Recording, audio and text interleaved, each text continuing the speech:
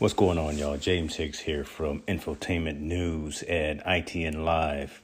Look, been wanting to do this for a long time. This being starting a podcast to go along with the site and go along with the other social media platforms we have. But been always trying to find the right platform to use, right? Been looking for how to get the message out to our engaged readers, our engaged viewers, how to monetize.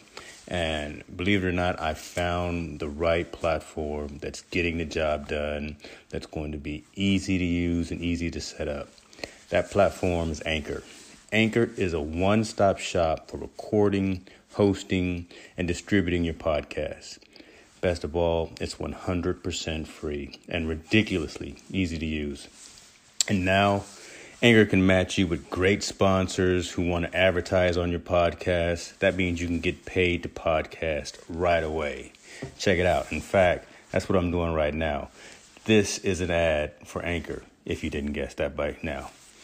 Check it out. If you want to get started with Anchor, if you want to start sending out your message, owning your own platform, broadcasting your message, go to anchor.fm/start. Join me, join the rest of the diverse authors and owners of content out there. Get your podcast off the ground. Let us know where it is. Talk to you soon. Y'all be cool.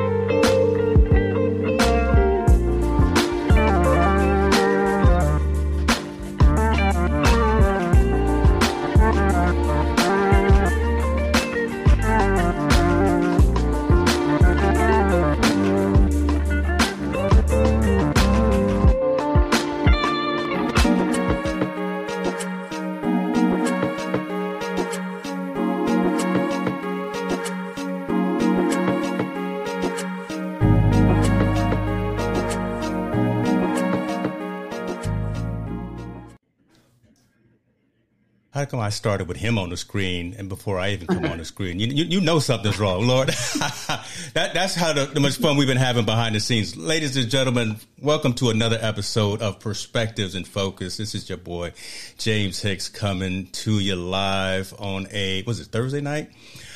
Thursday night. Matt, look, so I wanted to bring you on right away before even saying a whole lot. I got my guy. This man right here is the consummate professional. George is, sales leader, chief technologist, chief strategist. If you look at his business card, there's not enough room to really explain, express the skills that this man has from an enterprise technology perspective. He focuses on everything from competitive intelligence. He focuses on things like sales enablement, technology enablement for partners, for customers and architects and engineers, things of that nature. Jorge, Maestre, talk to me, brother. How you doing tonight? I'm doing well, brother. And it's good to talk to you. It's been a minute. Been too long. It's been too long. And it's good to talk to you. You look good. I love the scruff. I love the scruff. I can't let mine go because it's too gray. Like on mine, I'd be like, instead of 2 Chainz, I'd be too gray. It'll be like far. Your stage name is Too Gray, goddamn. I love it. It'll definitely be too gray. I couldn't know, but it looks dope. I like it. Thank you, brother. This is my COVID growth right here. Since we're not traveling anymore, I haven't put a suit on. And look, let me tell you something. Let's get focused right off the bat, brother. I haven't put a suit on in I don't know, 8 months, and I know I can't fit into them anymore, but but that's what we used to do, right? Together. So talk to the folks. I mean, I gave that quick elevator pitch, but talk to the folks about who it is that you are and what it is that you do, brother. So all those titles are made up. I just embellished them. I just found titles on Google, and I said, "Oh, that sounds good," and then I threw it in my profile. So what am I, right? I'm a technologist, evangelist. Ultimately for HPE, where I'm at, don't consider that a plug. It's just where I'm at right now. My job is to be an industry analyst. That's essentially what I am, right? I'm an analyst that looks at the industry from all different perspectives. And I do focus a lot on competitive intelligence. Not to bash or attack competition as much as just to pay attention where the market's going. So generally speaking, my job is heavily on the business development side, but it's a lot of analytical, traditional analytics, not actually analytics of data, but of where the market's going, who's doing what, and having an understanding of how they're doing it from a technology deep dive level, as well as from a market dynamics perspective. What's successful, where it's selling, why is it successful, where it's selling, those kinds of things. And understanding the technology and the financial profile goes along with it. So it is a unique job. It's like 90 hours a week of just research. And then, and then the rest of the time, it's just talking shit, right? So that's just basically what that's what I am. There we go right there. So now we're getting into George, right? Let me tell you something. Anytime this man has a room full of technology people listening to his message, we are glued. And for one reason, it's because he comes in with energy, turned up to 200%. Comes in cranking the old school hip hop, come in dropping, whatever bombs that you want to drop. But you know what? you resonate. And the thing that you really know how to do is tell a story.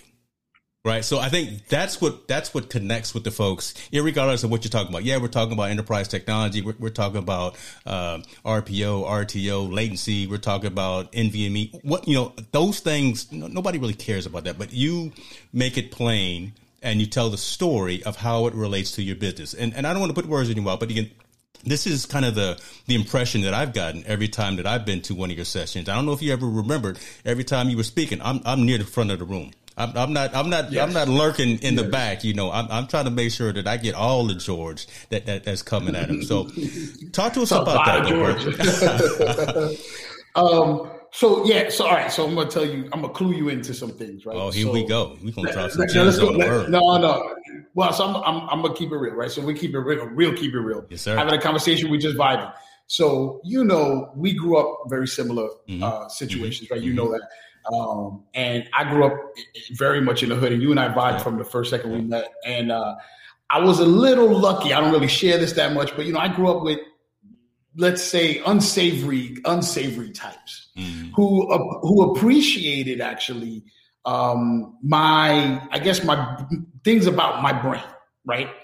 And they protected me, and they looked out for me. And in that type of, just so many people who are watching this right now are going to be like, well, I don't know what that's like. I went to prep school. I have no idea. What is this guy talking about? You're going to get some LinkedIn inquiries tomorrow morning. Yeah. That's what's going to happen. What is this guy talking about? Right? I didn't see that in my Catholic school. But it's in that life, people tell you stories. That's how they relate. Everything is a story. Like, what happened to your boy? Hey, you haven't seen my boy in a minute. What happened to him? Oh, bro, you didn't know? Let me tell you. And then and how information is relayed to you is a story. Yeah. So as you come up and you get more educated, especially in this industry, you start realizing that, stories are a good way to connect with people. It's why people say it. And for people who grew up in a different way, Maybe your grandparents tell you story, your parents tell you story. So I started being interested in why this works, right? You talk about storytelling. It's interesting though. So of course, neuroscience, they tell you that when you're telling a story, and if it's an interesting story, people, their brain waves begin to match yours. And it shows actually how people are connected, and you can draw people in with an interesting story.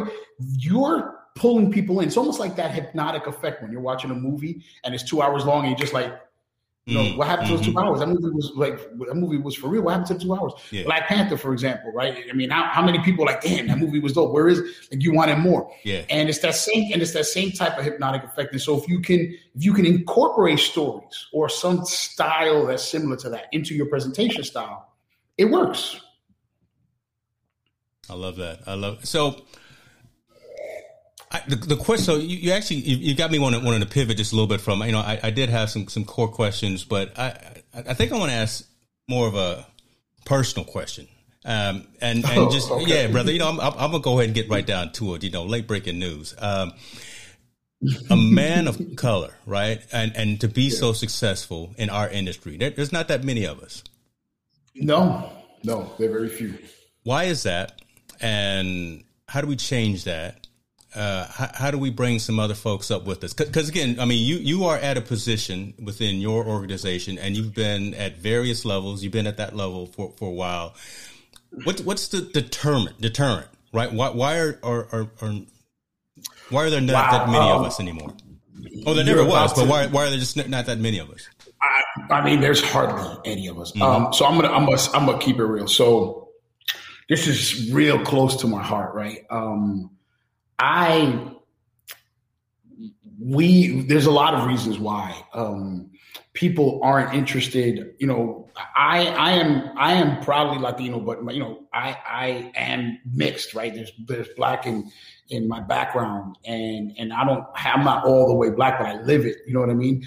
And so it's one of those things where it's sort of an interesting dynamic where I look at you and I see you look like me, and I look around and I don't see many people who have that in my mind anyway, right? Who have that in our industry. And first thing that stands out to me is we're not presented with opportunities. Wow. Yeah. Especially if you're urban, right? Like that's the other problem is, generally speaking, you remember when they used to say Ebonics like it wasn't racist? You remember that? Like, yeah. And like if it wasn't racist, like shut the hell. Like, but that's that style of speaking that we have, like that hip hop culture that we bring to the table. That's not very welcome in this industry, right? Mm-hmm. And so I joke around. My brother Harry, giving him a shout. I don't know if he's listening to this, but my brother Harry, he always comes in. He's like, I could tell when you're working. You got your white voice on, and I go, what? He's like, and I don't catch myself, right? But what happens is, like, me and you were talking. This is how I normally talk.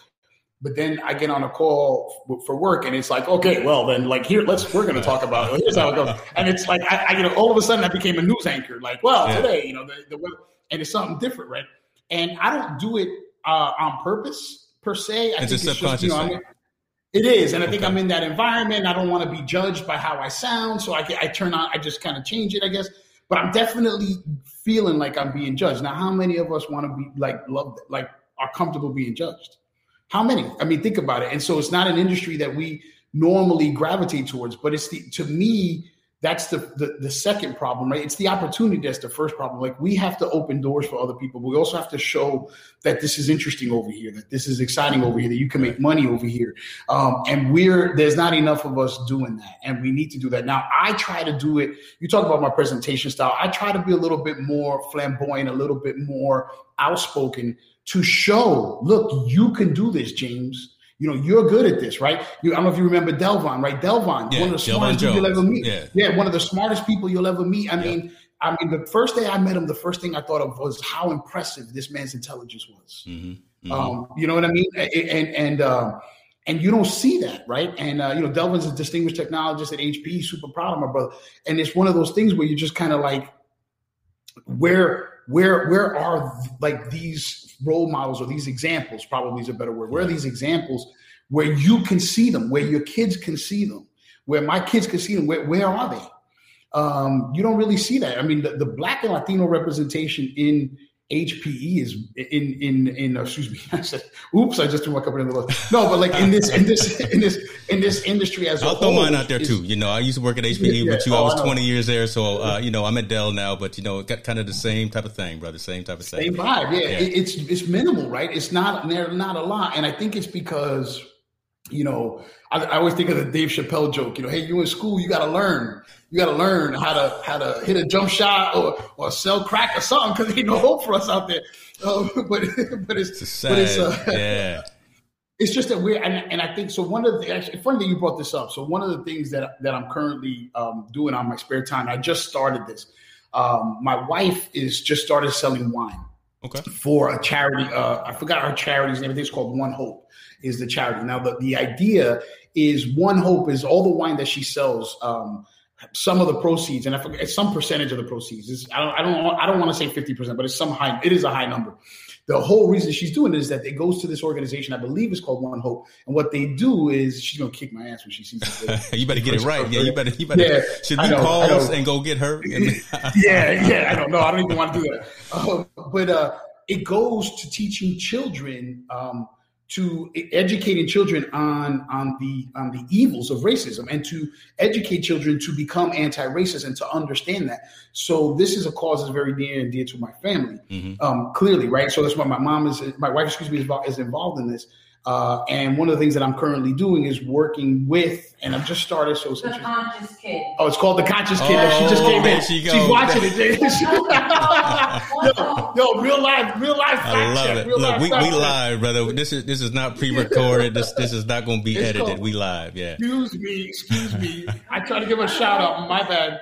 So it's called The Conscious Kid, right? And so it's all about teaching children the values of anti-racism, literature, things that go along with that, right? So one of the things that I started doing was looking at different technology boards and where they are, right? So if you look at different technology organizations, so think about ones that are out there, right? Like SNEA, for example, which we all know and love. But how much these groups are the ones that really need to sort of promote their representation to these communities, and to say, look, some of the smartest people are in our communities, are in the poor communities, right? And that's, I mean, look, you and I, we're gonna keep it real. I live in the Woodlands, Texas, right? Everybody goes like this when you say the Woodlands. Yeah. You live in California, let's go. Like we're not in those poor neighborhoods that, like Jay-Z said, though, right? I can't help the poor if I'm one of them, so I got rich to get back. I got to move out. I got to move out. I still remember it, and I do what I can. We've got to help out, bring them back. And so one of the things that I'm currently doing is looking at different organizations that exist, joining those organizations. I got 2 of them I'm already kind of down the road with, and then seeing what kind of programs we could do to get this education into the poorer communities. Okay. Because what people don't realize is that these poor communities it comes down to this, right? Talent and it is distributed evenly. It is. Yes. But opportunity just isn't, right? Opportunities are centered somewhere else. So I'm actually just starting this, and I tell you what, have me back in 6 months, and I hope I'm down the road. But there's a lot of urban communities, and trying to educate them and say, look, dude, I came out of a poor community just like this. My mom's family from Cuba is Afro-Cuban. I'm Black, right? I mean, obviously my father is from Spain. My mom is Black. This is what we have, right? And so we I get it. There's things that are challenging, right? As far as the color of your skin and how it holds you back, these things are out there. I understand that. But we can overcome that. Yeah. The thing that we have to remember, man, you just got me on because this is like I love it, brother. No, this is what we do, right? This is what we do. Long form conversation. We got to talk. We got to have these awkward conversations as well. So I love it. Go, brother. No, to me, this ain't awkward. I'm just afraid of who's going to be. I'm not afraid. Isn't the right word. It's awkward because you have to think about that, right? You have to make sure that you're saying who's listening, the words, because again, we're streaming on LinkedIn as well. So all of your 1,000, 2,000 or so folks that see you from a business perspective and talking enterprise technology are like, oh, here's a whole nother side of yours that I haven't heard, seen, don't know about. Right? You're really pulling back the onion right now on this. So go where you want, go as far as you want. But again, these are those conversations that are stifling. Career. Let me just double check and make sure my resume is up there. Mine is. So here's what it comes down to. Here's the realization of it, though. This is the thing that other people don't see. Mm-hmm. our margin for error is this big, is this slim.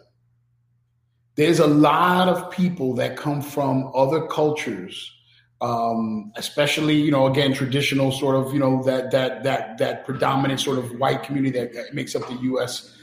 Technology base, but other cultures as well that have a much larger margin for error than Latin and Black. That's just a reality in our industry. True. And we have to work harder for the same. True. And I know people can say that's not fair, blah, blah, blah, all those things. And all of that is true, but so what? This is the path to success, like it or not. Eventually we'll have enough people where that equity will exist and it'll be even.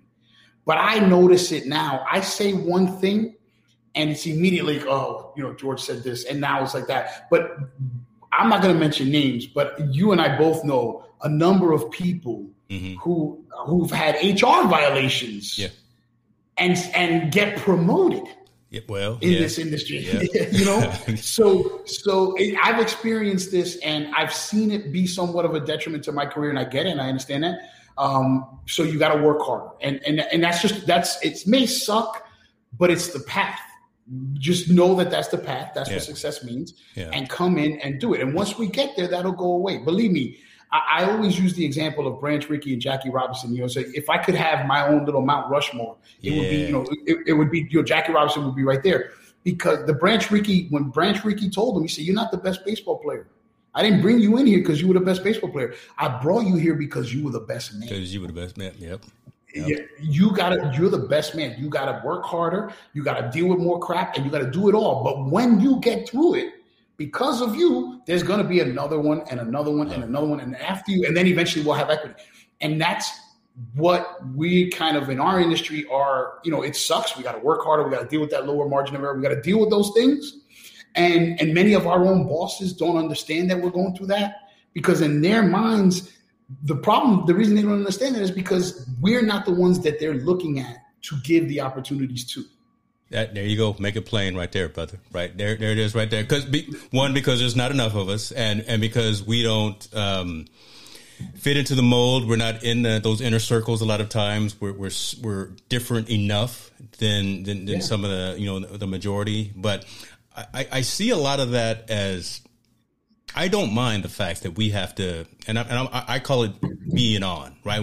When I go up on stage and do the thing, I call it the jazz hands. I don't mind being on, because I bring the game, right? I'm prepared before I have to do a whiteboard or before I have to do a presentation or whatever the case may be. I'm definitely studied up and prepared for it, because I don't want to disappoint myself. Right. So I want to make sure that I'm coming true to what I know I can do, impressing.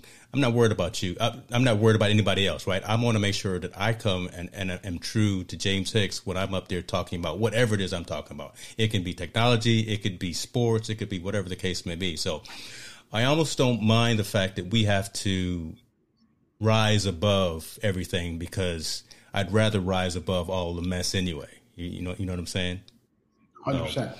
When you talk about going out and touching the youth, I mean, where do you start? Are you going to the college level? You going to the high school level? Because I recall when I was part of the BEF at HP, we tried to reach some of the young folks at the high school level and show them some things. Where are you seeing more traction? I got an 11-year-old daughter, and that's where I want to start. Gotcha. Right there. There you go. Because I want to get it. I want to get them into your brain from now, right? I want you to understand this is a career path. Now I'm gonna tell you this, right? It goes beyond.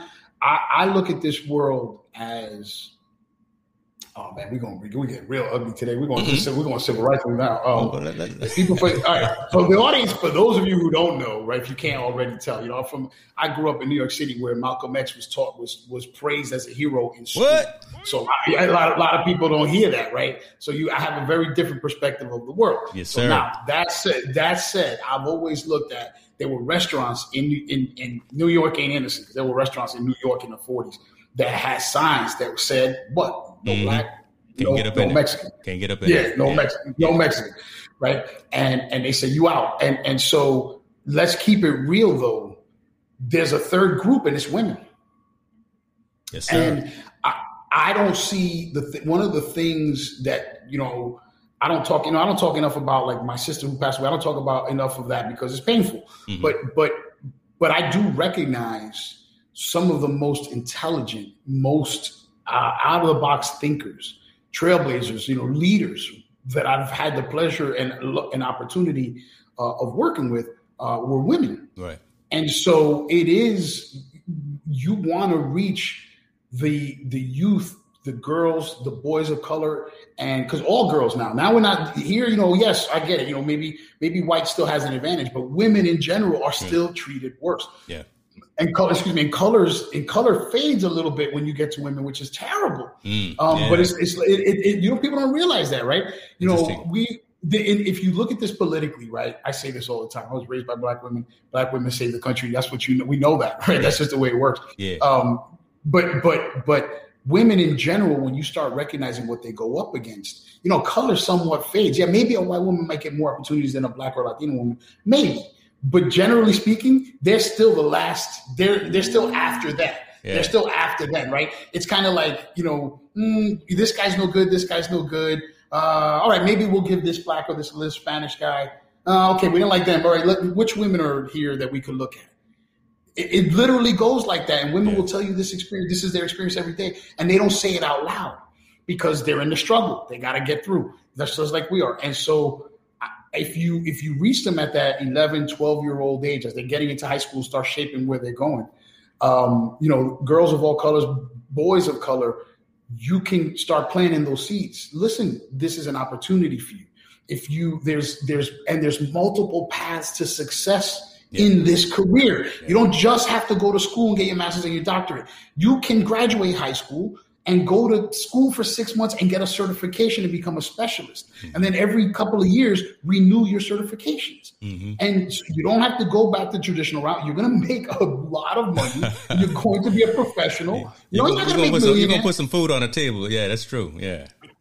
So it's a different path. And I don't know that they understand it. But if we start educating them younger to understand that this path is available, not only will we increase the talent pool in this industry, in our industry, which is always a good thing, but the diversity will come, and then following the diversity will be the equality, and then following the equality, hopefully will be the equity. And then we should be straight, right? But it's a long journey though, man. But we're just starting it now because it's a higher paying profession and people don't recognize that. They don't realize that. But for every George Maestre and every James Hicks, there's 4,000 Bobby Jones, right? And so you don't. It's a higher, and people just close their minds to this industry being a path they might want to follow. That's interesting because I always tell folks that there are two industries that I think will always be around and will always be fruitful and be profitable. And that's medical and that's technology, right? Yeah. So you can go into those. There's always going to be need for both of those, and STEM programs, engineering programs. I did programming for a while. I wasn't built for programming, so I had to move to just a different technology side of my brain. Me and COBOL and Pascal just did not get along very well. I'd rather be doing some of that other stuff. But you're right. I mean, these fields, these industries have the means to really take care of yourself, take care of your family, are credible, are rewarding, and we're definitely making a change. We're making a change in a number of different ways, and I hinted this to you before we went online, and I want to ask you a couple of things about technology overall, short, mid, and long term.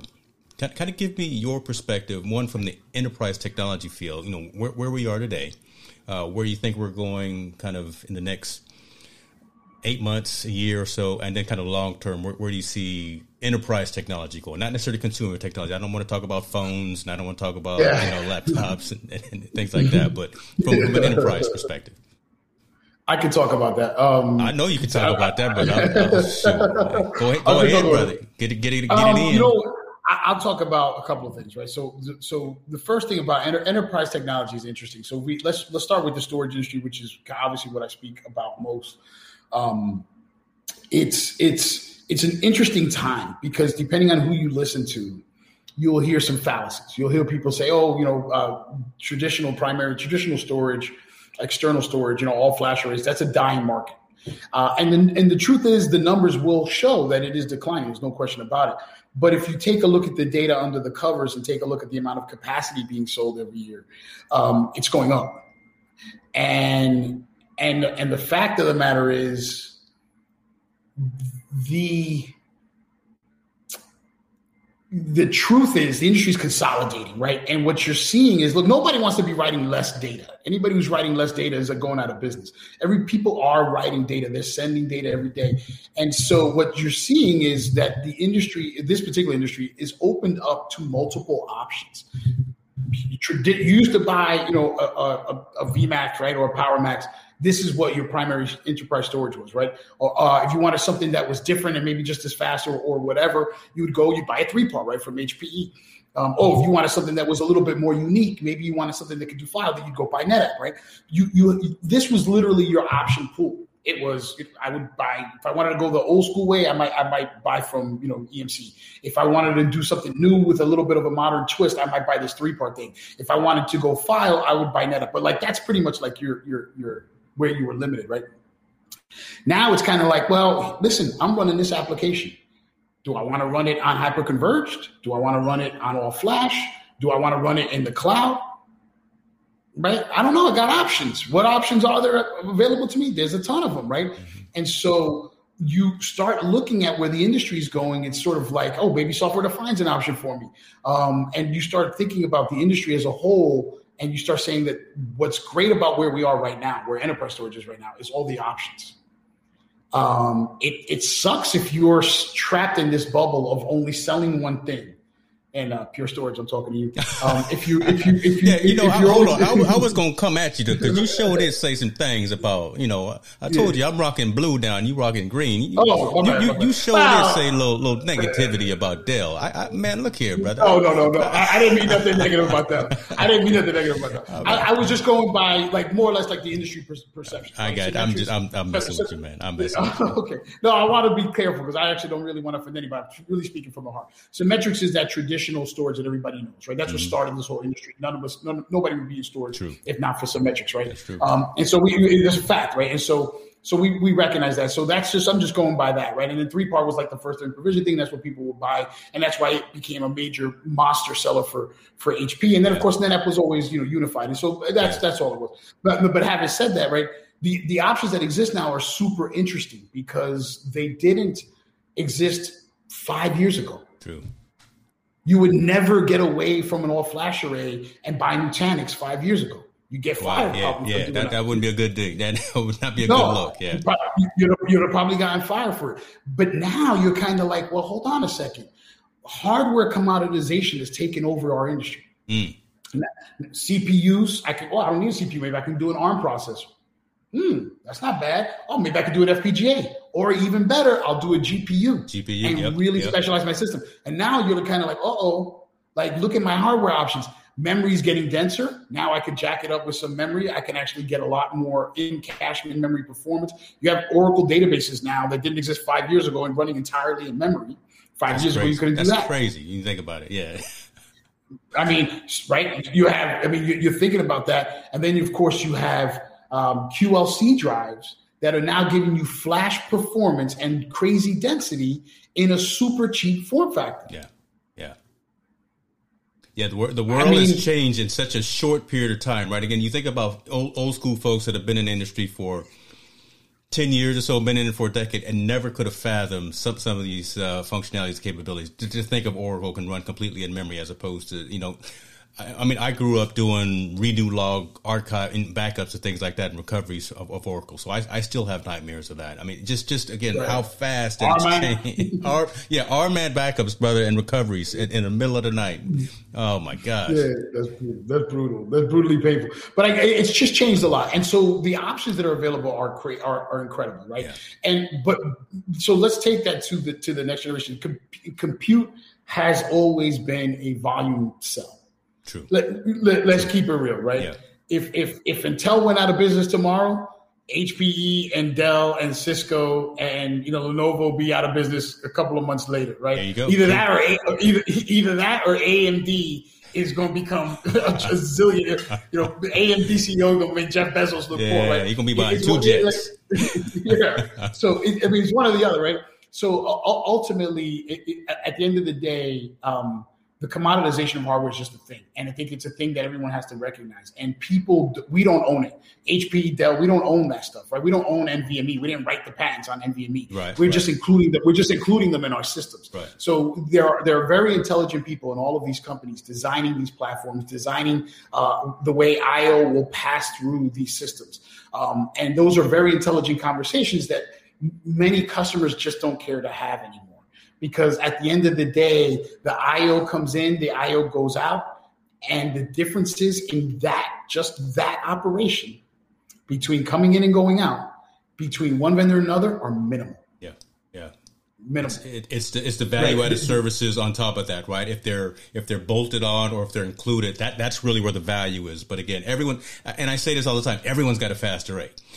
Even though we don't, we talk what we talk about Pure. Pure's got a fast array until it falls over. HP's got fast arrays. So you need to change something. Right, we can go down that path. But again, everyone's got a Ferrari in their driveway. But it's those value-added services that are included with the pieces of technology that really resonate and matter and help solve business challenges. That's the conversation that we're having now. We're not talking about spec sheets and ones and zeros as much anymore. We're talking about what is it, George, that you're trying to do at your business, and does what I have in my portfolio meet or match and help you be successful in what you're trying to do. Right?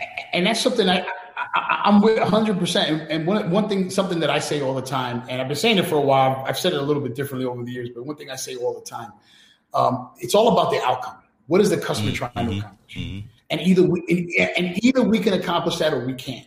I got one thing that infuriates me is box pushers. Yeah, that's why I tease there's probably people from Pure watching this. I tease you. I'm only teasing you. Well, you could be in love with your little orange box. Where are super micro folks at? Yeah, exactly. I hope you're in love with your. I hope you can be in love with your little orange box. That's good for you, right? But like the reality is, the reality is. It's the industry as a whole. It's about the outcome, and either you can deliver that or you can't. Mm-hmm. And there are multiple ways. And the box pushers infuriate me because like my box is better than your box is like, first of all, that style of selling didn't even work in 2015. It's not going to work in 2021. So it's a little nutty. There's too much of that. At the end of the day, and this is something that EMC did really, really well was. And I train people within HPE to understand this, right? And I try to train other people. I actually talk about it publicly as well.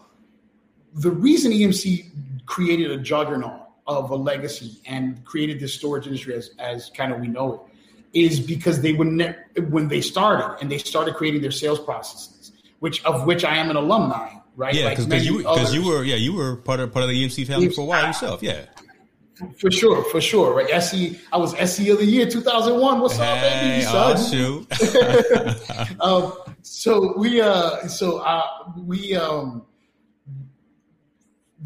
That's a whole other story. But anyway, the reason that they did that was because when they were starting and creating the sales process, they weren't competing against another storage array.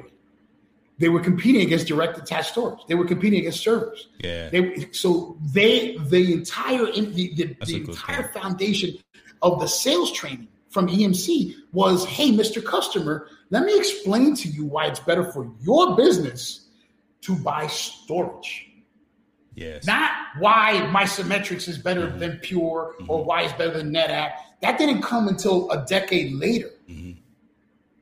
Right? And that sales training and that sales foundation of which I am an alum and I am grateful for that, is critical in understanding how to communicate with customers better. Now, I'll keep it real, 100% real. This is a revenue, hopefully not a resume generating event, but there isn't a single vendor today. We were just teasing Pure. Let's give them a little bit of credit on the flip side right now. They're probably the best vendor today, better than Dell, better than us, better than NetApp. At having exactly this type of conversation. It is probably where their strength is. They have 7,000 customers and have generated over $1 billion in revenue on 7,000 customers. Just let that sink in for a moment. That is so crazy impressive. And at the end of the day, customers are getting a friggin' box, an orange box. Nothing that they said is true. Nothing that they're selling is real. That's but they're so good at having this conversation. They're a great marketing company. They're great at marketing. Yeah. They're just really good at having this conversation. The customers are like, you know what? You get it. You get where my head is at. I'm going to buy from you. Yeah. And then a box shows up and you're kind of like, what the hell is this box? What am I supposed to do with this? What is this? But that's a whole different story. But that's so like to your point, the value added sales and all that stuff matters. But what's more critical is the conversation, is understanding what the customers are trying to do, and then driving towards that. Right? There's some things that we do well along those lines, but we don't complete the picture. There's a lot of things that you guys do well, but again, the picture gets hard to complete. NetApp is sort of in this area where they're sort of stuck. And then you have other vendors just trying to stay relevant. And I think at the end of the day, it's because they're all not paying attention to this conversation. Exactly. It's really just knocking on the door, talking to a customer about what it is they're trying to accomplish, and then how you can help them accomplish that. Whoever does that in a cheap way, whoever does that in a fast way, whoever does that in an easy way is going to win the customer's trust and win the business, right? Yeah, that's just really what it comes down to. I agree. But you think about it, it's a challenging conversation to teach technical sellers, right? Because if you've come up up the ranks and you were a box pusher and you were a one, meeting and exceeding quota all the time because you had just a customer who knew what they wanted all the time and you didn't have to convince them, or you didn't have to actually have those technical conversations to have that technical win conversation. I think they're going to be the ones that are going to fall by the wayside, and it's only going to be kind of the cream of the crop that's going to arrive. Either, it doesn't matter what company you're at, right? I think, again, there's going to be a reckoning of the folks who can actually go out there and dialogue, have the conversation, get in front, have the challenging conversation, right? HP and Dell and Pure and whomever, IBM, are they still around? Yeah. All of us in the same room, right? Just hashing it out. And you've got to have those subject matter experts who can really stand up straight and have that conversation. Now let me ask you this, because that was yesterday and that was today. Where do you see things going kind of in the future? I've always been thinking about AI, ML, DL, so deep learning, machine learning, artificial intelligence, and both of our companies, all of our industry is talking about that and is thinking about that, robotics, things of that nature. Where do you see, just from your strategy perspective, where do you see that kind of fitting in? I mean, it's definitely the future. The key is how far ahead into the future is it, right? So I'll give you another case in point, right? Cloud was supposed to be, by now, cloud was supposed to have replaced everything else, right? Yeah. On-prem should have been dead. Cloud was supposed to, right? And what have we learned? Well, the future is not cloud. The future is hybrid. It's mixed, right? Yeah, that's the reality. Is the enemy. I say this to everyone, and they don't always get it. The enemy of technology is scale. Doesn't matter what type of technology you buy. Doesn't matter what vendor you buy it from.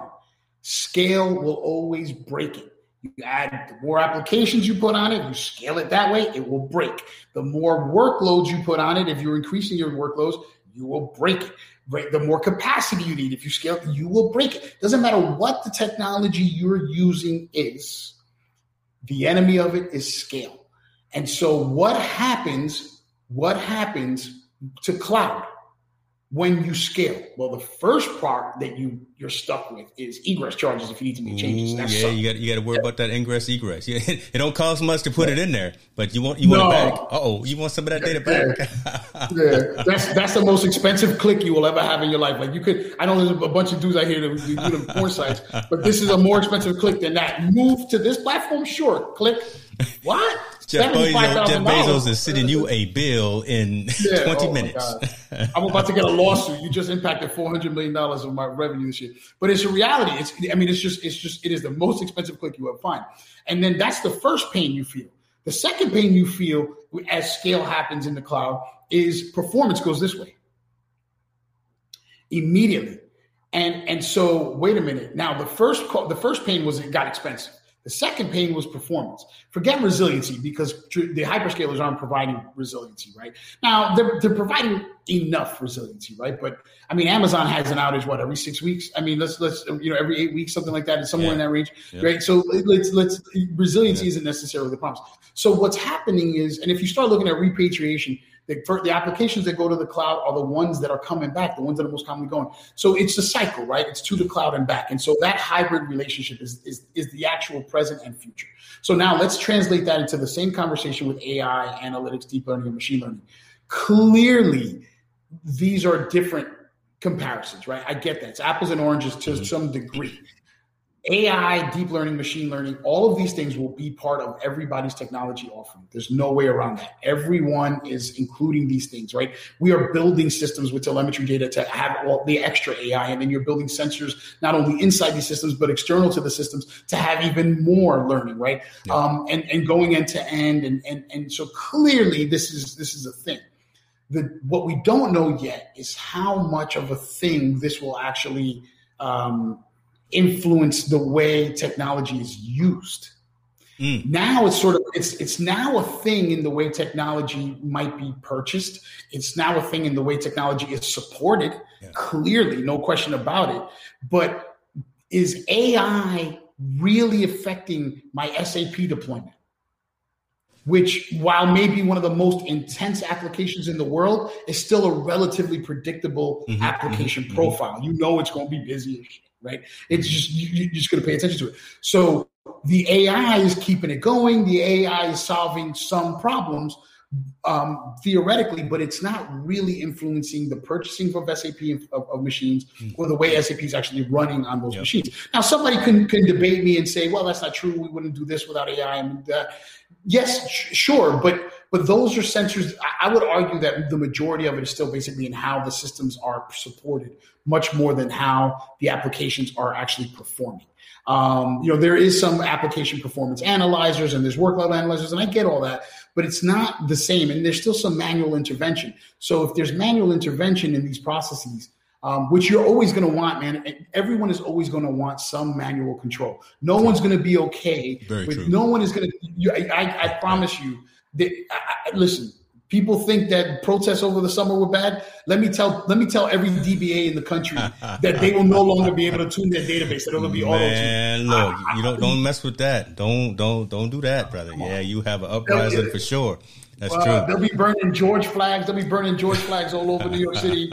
It'd be ugly. You can't tell me that there won't still be manual intervention. So how much will this influence? Now, clearly there's the space where machine learning and AI is going to fit the consumer, right? That's where the IoT comes from and where it plays in. And that's already happening. We're already seeing that, right? Your temperatures of your house is automatically adjusting, right? Some people with smart homes, like my house, I don't have to do nothing. If it gets too hot, it just automatically censors it based on my usage profile. Yeah. You have refrigerators that can automatically detect what you're low. And so that's all AI, deep learning, machine learning, and impacting IoT. And those are things like even your dishwashers. Right, you can have dishwashers today that can auto sense what's happening based on the weight of the machine and the other factors that they put in there. And so you're kind of looking at it really, really impacting the consumer world.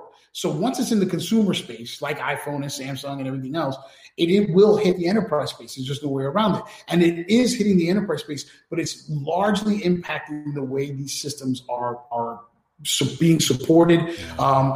You can extend that into the way they're being deployed. There might be the way they're being deployed, the way they're being provisioned. Those are some things, those are some elements of things where it's impacting what we do. But I don't know what the long term looks like yet, because there's still going to be some level of manual control. There has to be. True. Otherwise people just wouldn't buy it. And so that picture will continue to sort of paint itself, right?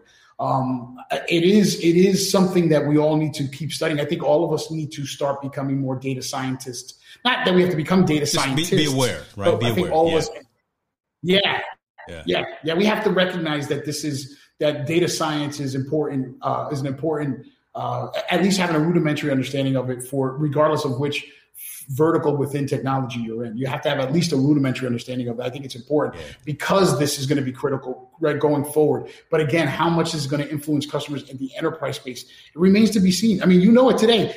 I could tell you, I don't want to talk about one thing we've been talking a lot about lately with other technologists that I kind of chill with, have conversations with, is dark sites, right?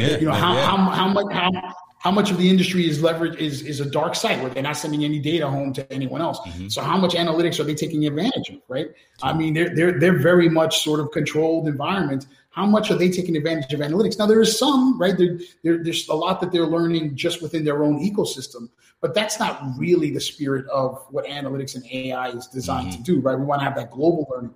So, and there's a huge chunk, and some of the most critical applications in the world are running in dark sites.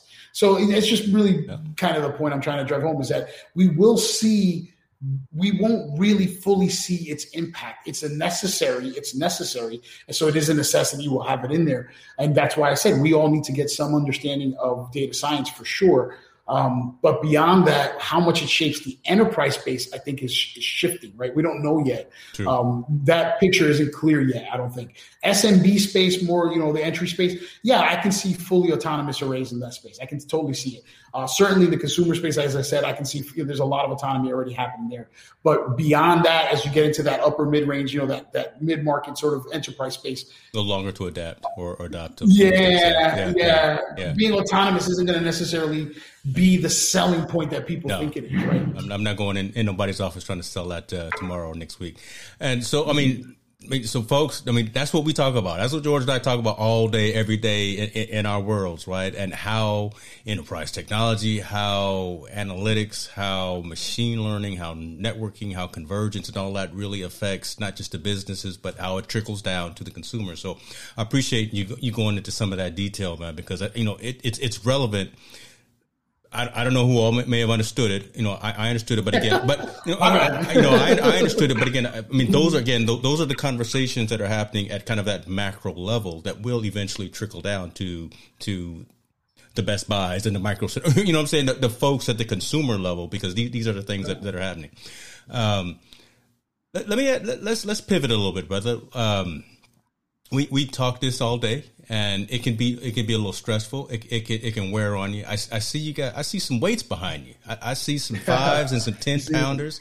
I know back in the day, you were lifting some big weight.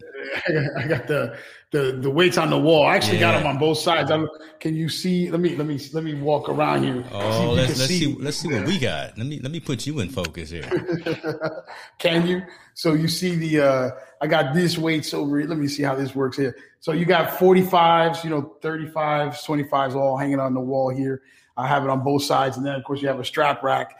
I got the dumbbells. You see the dumbbells? Let me see if I can get them. We got them. You got the dumbbells. Clearly, the squat rack, you got to have the bench and squat rack. I still got to do the squats, of course, some tools in the background. And then you got the other side of the gym where you got the weights on the wall over here. And then you got the pulley system. Yeah, so get it, brother. Get it. I get my back out. So, COVID. So this is called, and then of course you always, because I'm still from the hood, and every once in a while you still got to be ready to knock somebody down, right? Yeah, you got to knock somebody down. You still got to be able to knock somebody down out pretty good, in case anybody ever acts up. So this is called COVID gym. Because I'm impressed. I'm seeing a lot of that is homemade there, right? I'm seeing a lot of that is actually you rolling up the sleeves and actually throwing some 2x4s together to build some of that. So the squat, this is definitely, if you can see, let me see if I can get a better picture of it. So that is definitely homemade. I bought me some 2x4s, and I went back to school with the engineering design, my engineering school, and sat down at the drawing board. And sat down and drew up plans for what a pulley would look like. And the reason why I did that was because when COVID hit and everything shut down, no stores were selling any gym equipment. Oh, they were all gone. They were all gone. Yeah, I was trying to be high. I was trying to be highfalutin and get the Bowflex, and nobody had those Bowflex. I tried to get one too. Those adjustable weights, gone. Yeah, you couldn't even get them off the bootleg site. I tried to do that as well. I tried to get that as well. Yeah. The Bowflex one. I'm trying to plug in my laptop here. I wasn't ready for the laptop to die so quickly. Sorry about that. So I try to get a Bowflex as well. My wife and I talked about it. My wife is a little bit of a gym rat herself. She likes to work out a lot. I was a power lifter for many years, and then my wife said, I can't afford to feed you anymore. So she was like, feeding you has become very difficult. So being a power lifter came off the table. Yeah. Which is okay. But there we go. I got a full charge now, so there's no depth here. There you go. So I'm actually, and what's hilarious is what I'm sitting on. I don't know if you can see that. I'm actually sitting on my bench. You're sitting on the bench chair right there. I love it. So anyway, so my wife's a little bit of a gym rat herself, and we looked at the Bowflex and we looked at all this stuff, and she was like, never mind. And I tell you what, there's times where I have the best wife in the world, and there's times that I wish I lived in a different house. She gonna come back out here and throw one of them 5-pounders at you in a minute. I promise you, she paid attention for the first 10 minutes. We lost her. Her attention span is gone. So, but she surprised me one day. We were in the car, and she was like, "Hey, we got to go down south a little bit." I was like, "Why?" She was like, "Don't worry about it. I got something for you." I said, "All right, we'll go." So, we're driving, and then she goes, "Turn right here." It was a Dick's Sporting Goods. Okay. So in my mind, I'm like, all right, this Dick's by us, so I got to drive an hour and a half to go to Dick's. But whatever, right? Go inside, and she was like, okay, they're going to bring it out in a minute. So she didn't tell me nothing. These two dudes come out with a rack, all this weight. Like that. She just found it. She was on her phone playing and just thought. Oh, shoot. Hold on. Wait a minute. There we go. She about to knock him down. So, yeah. Just to listen. She's like, you know what's funny? Be careful she just now. Needs to be on camera. She wants to get on camera. She's like Lucy. She's like old school Ricky and Lucy. Like, anything she do, anything to be the show. So, but anyway, they Brush surprised me, man. I was just like, wow. And, these guys were wheeling out all this weight, and it's funny is the dude looks at me like, yeah, you can definitely use it. And then he just walked and put it in the car, and then here we go. So it was, she was just persistent, click and refresh, but they got a shipment in, and as soon as they got it, my wife was like on it. And we were able to get that. So I've been able to work out for a minute here in the gym. We've been working out here for a bunch of times. I mean, I got cables on the wall. I got everything going on. I mean, you get I'm doing a 4-day on, 2-day off rotation right now. And, I get it all in. You could do squats. I could do leg curls using the cable machine that I built. Obviously, biceps you can get in, but bench. I don't bench like I used to now. Like I try to do 15, 20 reps, everything. So I might do, I'll probably do 225, maybe 20 times now. And that's, maybe 5 or 6 sets, something along those lines. I don't go crazy like that. I ain't going to eat 12,000 calories and bench press 500 pounds anymore. Yeah. But like today, I did some deadlifts. I did some back today. So I did some deadlifts, some lat pull downs, stuff like that. And I can get it all in here. So I'm not really missing the gym too much. Now I got my first vaccine shot. Yeah. I got mine today. You got your first one or your second one? I got my first one today. Yeah, I'm Team Moderna. Goddammit. I'm got my Fauci ouchie today, brother. Yeah. Yeah. So I got Pfizer. Same difference. So I can't say what I was gonna say. Never mind. But I got the Pfizer one, and so my wife and I went together. We got that. I got my brother, my Mauricio. My brother from Brazil, he was refreshing. He lives here in Texas. He was refreshing for me, and I didn't even ask him. He was like, he said, he reached out to me. He's like, hey, man, did you get a vaccine yet? I said, nah, I'm on all the waiting list. So he hits me like the next day. He's like, bro, I got 3 spots. Check them. I think you can get in right now. and like, I was like, for vaccine real? Spots, so blessed. Yeah. Yeah, I know it was real hood too. It was like real hood. Yo, my man. You need a vaccine? You need some vaccine? Yo, what's up, kid? I got that J&J. I got that Moderna. What you need? Yeah. Bro, for real. Like, that's how it was real hood too. I'm not kidding. The way he reached out to me, it's hilarious how hood it was. Yo, my man, you're 2 for 10 right here. You're fat bags, 2 for 10. And it was vaccine, 2 vaccines. My wife and I got it. So we got Pfizer. So once we get the second one and a couple of weeks after that, I will start looking to go back into a gym. But I definitely built this out, and it definitely got us through COVID. And it also will help like on days where I don't need to. I'm not going to take it down. I love the punching bag. Yeah. It definitely will work on days where maybe I don't feel like going to the gym, or I got to put in those extra hours at the keyboard. Yeah. So I'll just hit the garage real quick. But yeah, I mean, we're blessed. I think my wife was persistent. I love it, man. So talk to me a little bit about, because again, I know you were powerlifting big back then. Now, did you ever actually compete, or were you just doing it again just to I did. I didn't compete in official competitions. I competed for records. So, okay. So it's called sanctioned lift, right? So where they come, they take your measurements, they make sure it's all professional, and then they look at, what your numbers were, and then they put you in the record books, right? This was in New Jersey. So I have numbers recorded. I don't have numbers that are first place or win, anything like that. I don't have any wins per se, but I do have some good numbers. Obviously, probably the most impressive number I have is a 525 flat bench. Okay. I don't, and I will be on the record. I'm the first one to admit this. I joke around a lot about drug usage. I have never taken steroids, right? I'm not a steroid guy. My wife is very anti-steroids. I'm actually not anti-steroids, but my wife is big against it. So why have that argument? So I never had to do that. I mean, I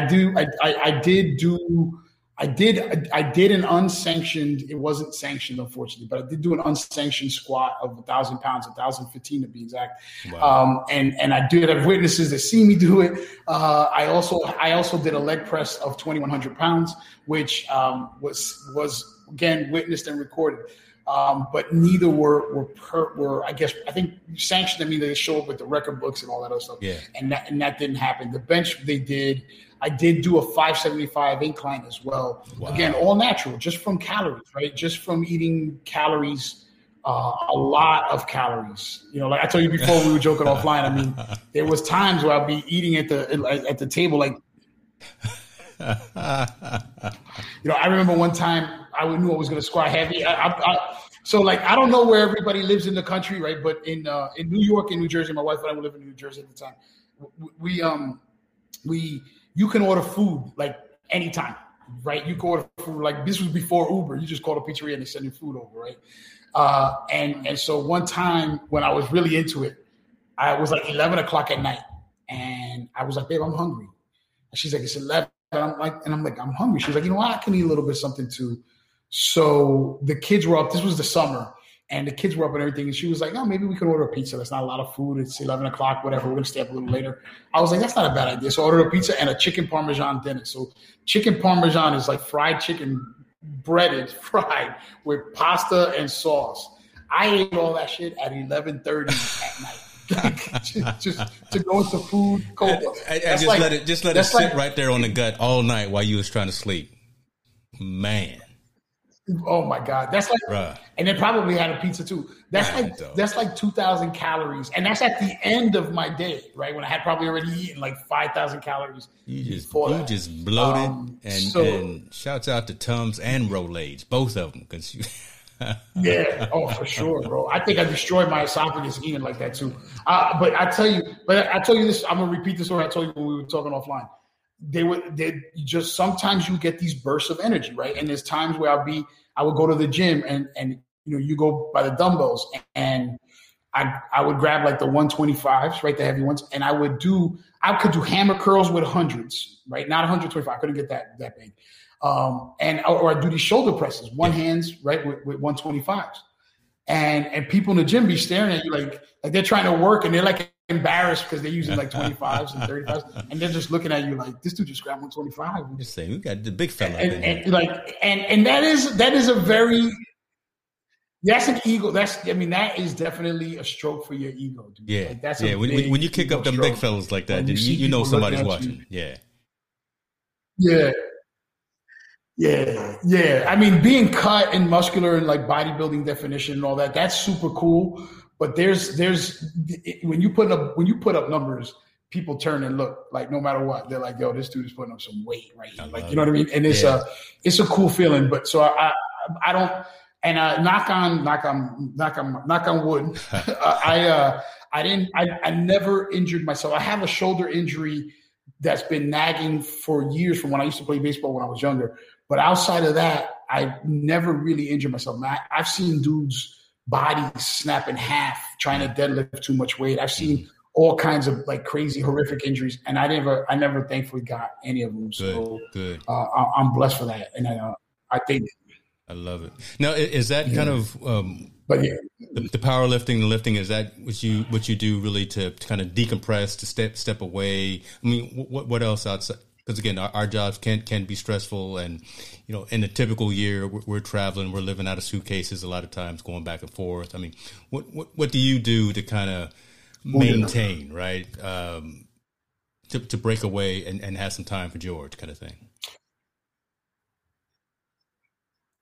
Well, my wife says she's still watching, so my first answer is going to be sex with my wife. That's don't get in trouble. That's why I say something with her and only her. Let's be clear. Let's be clear. Oh my goodness.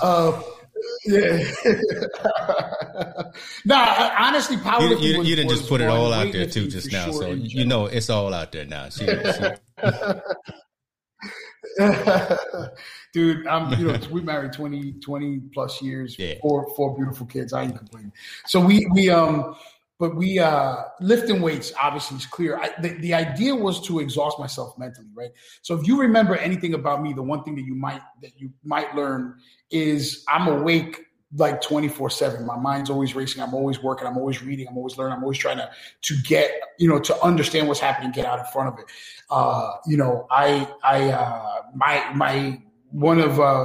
My boss right now, if he's watching, he texts me all the time, like, go to sleep, dude. Like just take some time off, do something, decompress. Like, he texts me all the time on that. And it's a little bit of a struggle for me. I don't know why. I've always sort of been like a light sleeper. I can't do it.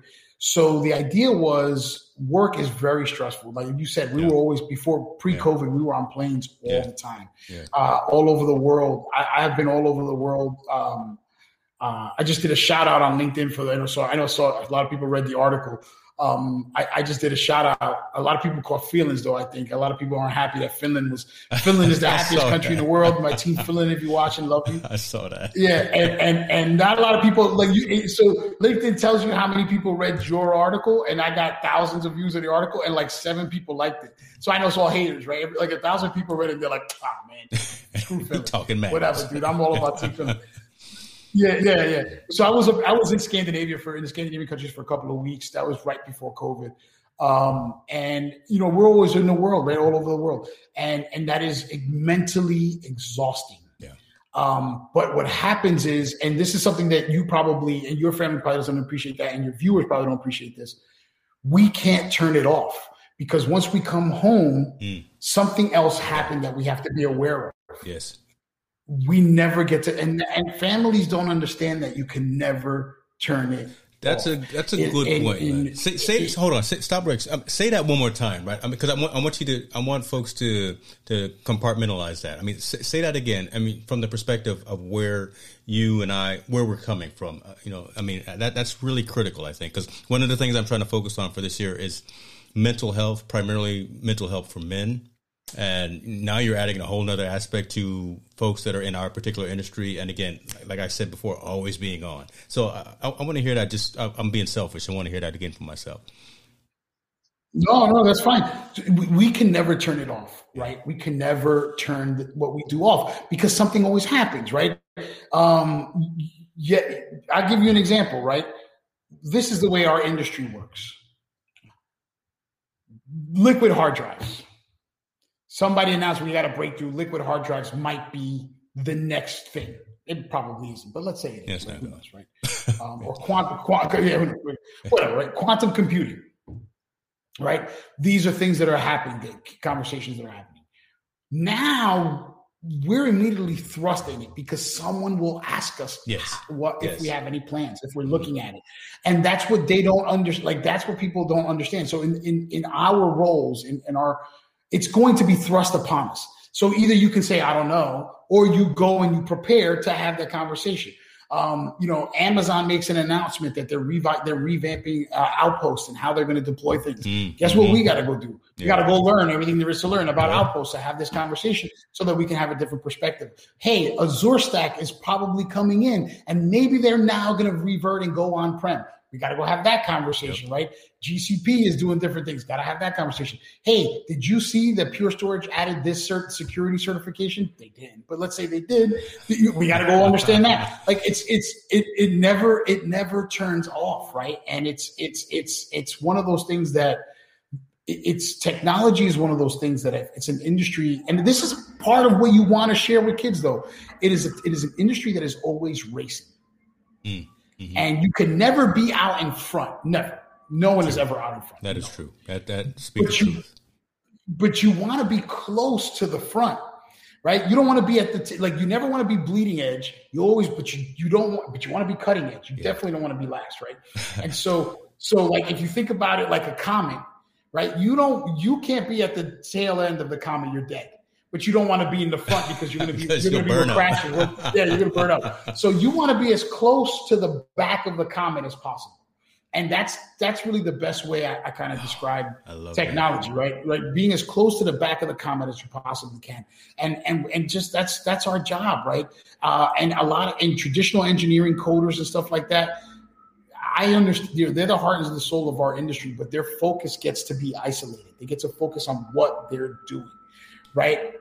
Our role as technologists, as advisors, as ambassadors of technology, if you will, unfortunately, we got to go deep and wide. Yes. And it's a never ending thing. And there's a lot of us out there, right? I don't want to go crazy patting ourselves on the back or all that stuff or complaining about our high paying job, but like first world problems, right? But it's I don't want to do that, but it doesn't lessen the fact we are constantly, those of us who are not learning are going to be left behind, and that's so we just never can turn it off, right? We just can never turn it off. That's a good point. That's a good point.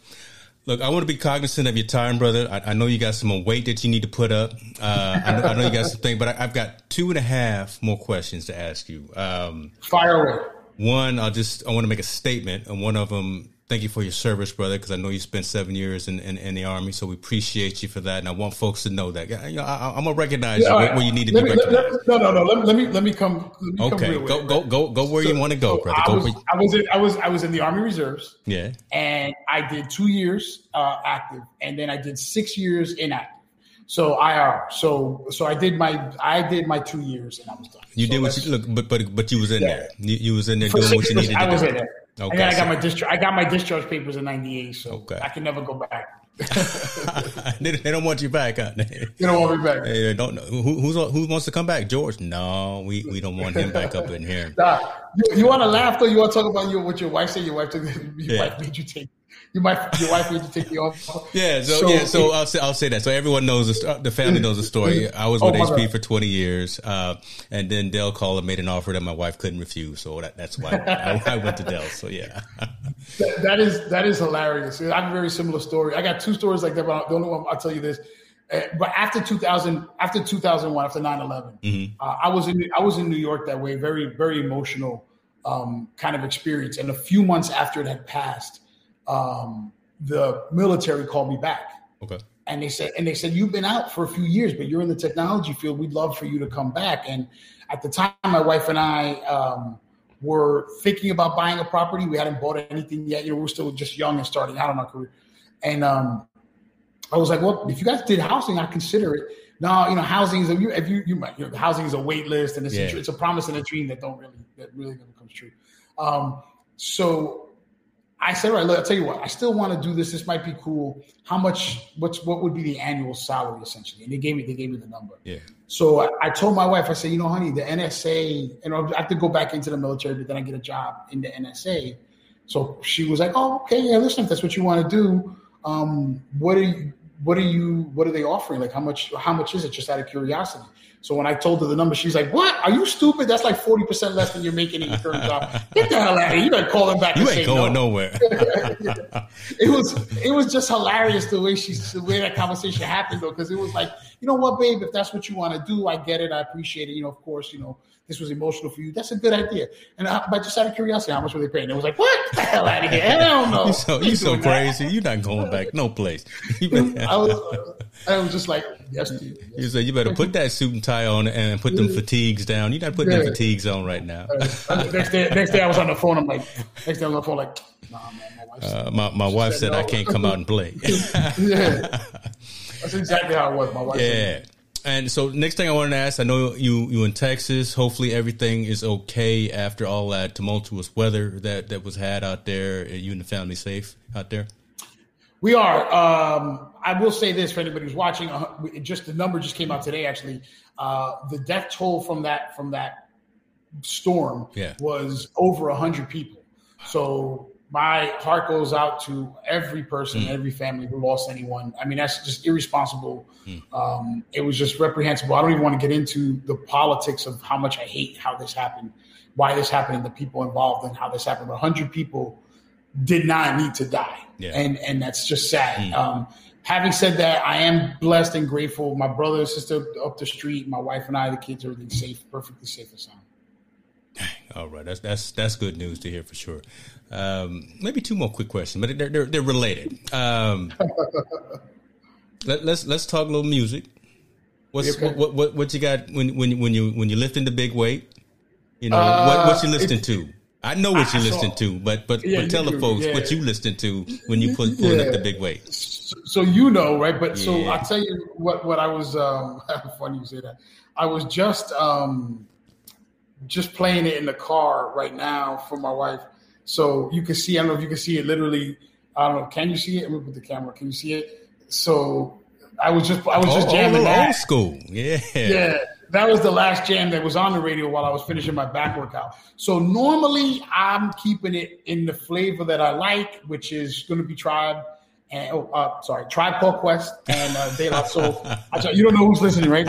So I can tell you these people, like, they're like, Tribe, is he listening to that Indian music? What is he listening to? Yeah, Tribe. What is it? No, it's Tribe Called Quest and De La Soul is what I like to listen to.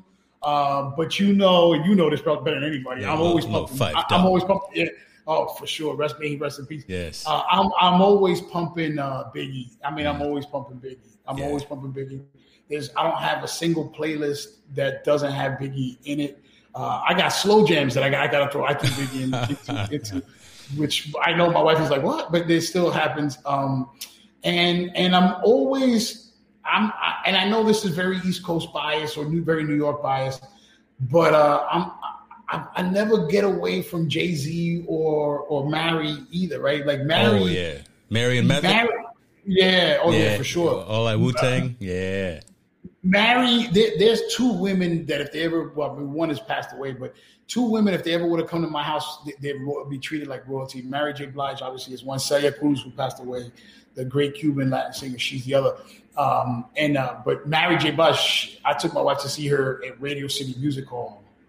And my wife was like a kid. My wife loves Mary. She was like a kid, just glued the whole time. Like, I don't think she blinked for 3 hours, just like this the whole time, just taking it all in. My wife's like that with John Legend, so I understand the whole mesmerizing. Me too, though.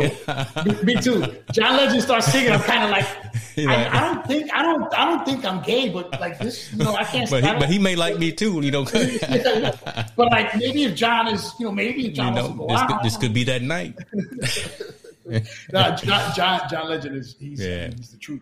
But yeah, I'm always Biggie. Right now, what I love is Spotify. So for people who don't know this, I'm sure everybody knows. But what I love about Spotify is you pick a song and then you go to radio of that song and then it plays other. So "Moment of Clarity" by Jay-Z has been my theme song probably since it came out. I love that song, and then I put that as a radio, and then that becomes my playlist. And then my wife just wanted to remind everyone. My wife is part of this interview. You have to do a separate interview with Susie, George's wife. Let's do it. But she wanted to remind everyone that we grew up in New York City and we grew up going to clubs. And there's a nice document. There's actually a fun documentary about that. It's not fun. It'll blow. It's funny that I'm calling it fun, but it'll blow people's minds what went on in this country. But clubs in New York City used to let kids in, teenagers, right? Yes. 15, 16 years old. Yeah. And there's a documentary about it, about the Limelight and Peter Gation and that, in that time. And we used to go to all these clubs. So we were house music, like addicts. Now, my brother Harry, he's listening. I want him to hear this. He maybe get the replay. He is, proud Black African, and he is all about it. He never heard house music. Now he is from here in Texas. Okay. And I said to him, you cannot call yourself African and not like Chicago house music. Yeah. You can't. Yeah, you gotta have that in you. I'm sorry. You got to have that in you. Yeah. I'm sorry. So as far as I'm concerned, you're from Switzerland. You're white and you got blue eyes. And you from Finland. yeah, you're from Finland. Because how can you not be down? So we got one of her best friends, Cynthia, her husband Derek. They're from Chicago, so shout out to them. He's a DJ. So it's now again, New York, Chicago house music rivalry is a real thing, people. There's an underground gang wars that you all aren't. We're not ready for this, America. New York and Chicago house music battles. You're not ready. You don't know what happened. All folks know about is R. Kelly and Steppin', right? But then R. Kelly fell off, so we can't talk about him no more. So don't bring that up. Don't do it. Yeah. It's not that kind of show. No. Shit, that was hard. You know what's funny though? You know what was crazy about us? And this is where maybe some people have a point. We're just going all over the place. This is where people have a point, though. We can be a little hypocrites. Because, when shit came out about Michael, when it came out about R. Kelly, our first reaction was you don't know. Why you talking? That ain't right. Our first reaction, right? But then the truth comes out. And then you're like, oh, damn, he messed up. So, if we didn't defend him. let me throw a little something at you. So I'm actually a cousin to Bill Cosby. No shit, really? Yeah. So, yeah. I'm just going to put that out. I'm just going to let that marinate right there, right?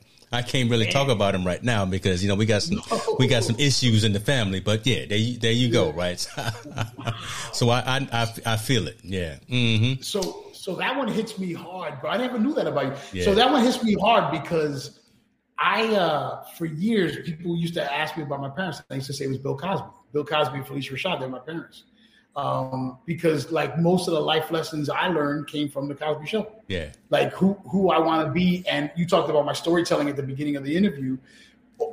He was a major influence that show was a major influence in my life. Right? He was my father figure, role model, aspiration, always wearing a different college sweatshirt, keeping the family close, calling his family knuckleheads when they acted like knuckleheads. Telling jokes. Owning a brownstone. Great. Give us chocolate cake. I still chocolate cake. I used to do a big Cosby hit. Bill. I used to do Eddie Murphy, Bill was in the kitchen. Right. So I used to do that all the time. JELLO. So, but I don't know. In that show was a brownstone in Brooklyn that he owned. Right. Okay. So that show was for me. It was very painful. Very painful. When I first found out about his dirt, I was like, you feel my pain, brother. So there we go. There we go. A little counseling session for both of us. Yeah. Oh, Jesus. But anyway, so house music is a big thing. My boy Derek is a tremendous DJ. I play him on SoundCloud. Okay. I gotta find Digi. I forgot I already lost his thing. I will give him a shout out, but he is a tremendous DJ. Chicago. If you go, people who listen to SoundCloud and want to hear good house music, just Google Chicago house. He'll come up.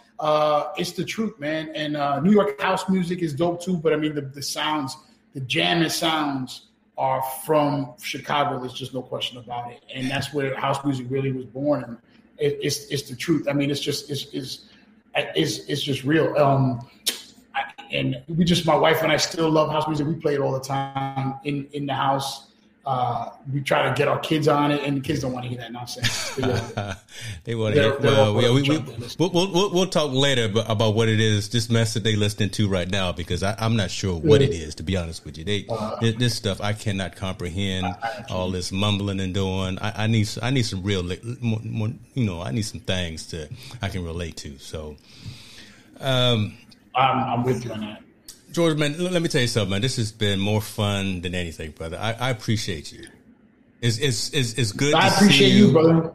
It's good to see you doing well. Good to see you smiling. I mean, again, you come out the gate with just 200% energy, and folks love that. I love that. I miss the fact that we're not under the same umbrella talking about it, but we still in the same industry, paths cross, right? This industry is so small. One of these days, we may have to start up our own thing or whatever. I'm not sure, but I'd be into it, dude. I would be into it. Let me close with this before we say goodbye here. Yeah. First of all, Sam, good to see you. You look fantastic, and I'm glad you're doing really well. I really am.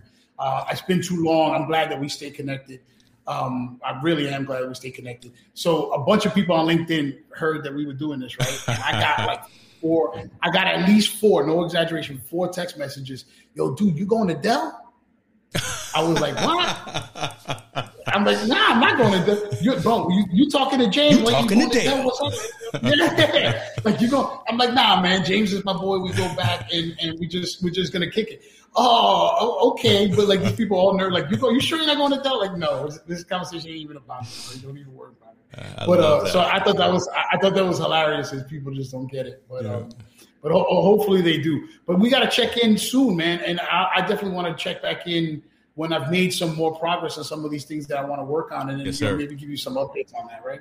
Yes, sir. I appreciate that, man. That's what's up, right? Again, and I told you the whole reason behind what I'm doing is really to shine a light on folks and their individual opportunities and their individual tasks. I just want to turn the lights on, press record, and let you talk about what it is that you're doing, because I think those conversations plus those uncomfortable conversations need to happen. And brother, you're such a good man. For everyone that you touch, I swear is truly blessed because man, take these flowers, brother. Take these flowers, man. You do what you do, and I promise you, your style is in my style. There's a lot of what you do that I've taken in terms of my conversations and my delivery with folks. I keep it real. I enlighten and entertain and educate. That really is one of my taglines right now. And those are the 3 things that you do. So I appreciate you for being a role model for me, right, in terms of my professional career as well. So I can tell you are already great. So I hope I didn't screw anything up. But I really appreciate that. That's humbling. I really appreciate that. But it's like I said, man. I just I don't know what to say. That's I'm humbled. I don't know. It's all good, brother. Man. It's all good, brother. It's from the heart. There go Mama saying it's time to eat, right? Ding, ding, ding, ding. Yeah, brother. I'll talk to you later. I appreciate you, and we will connect. Stay well. Tell the family that to stay safe. And again, I appreciate you for everything you do, brother. We out. Same, but love.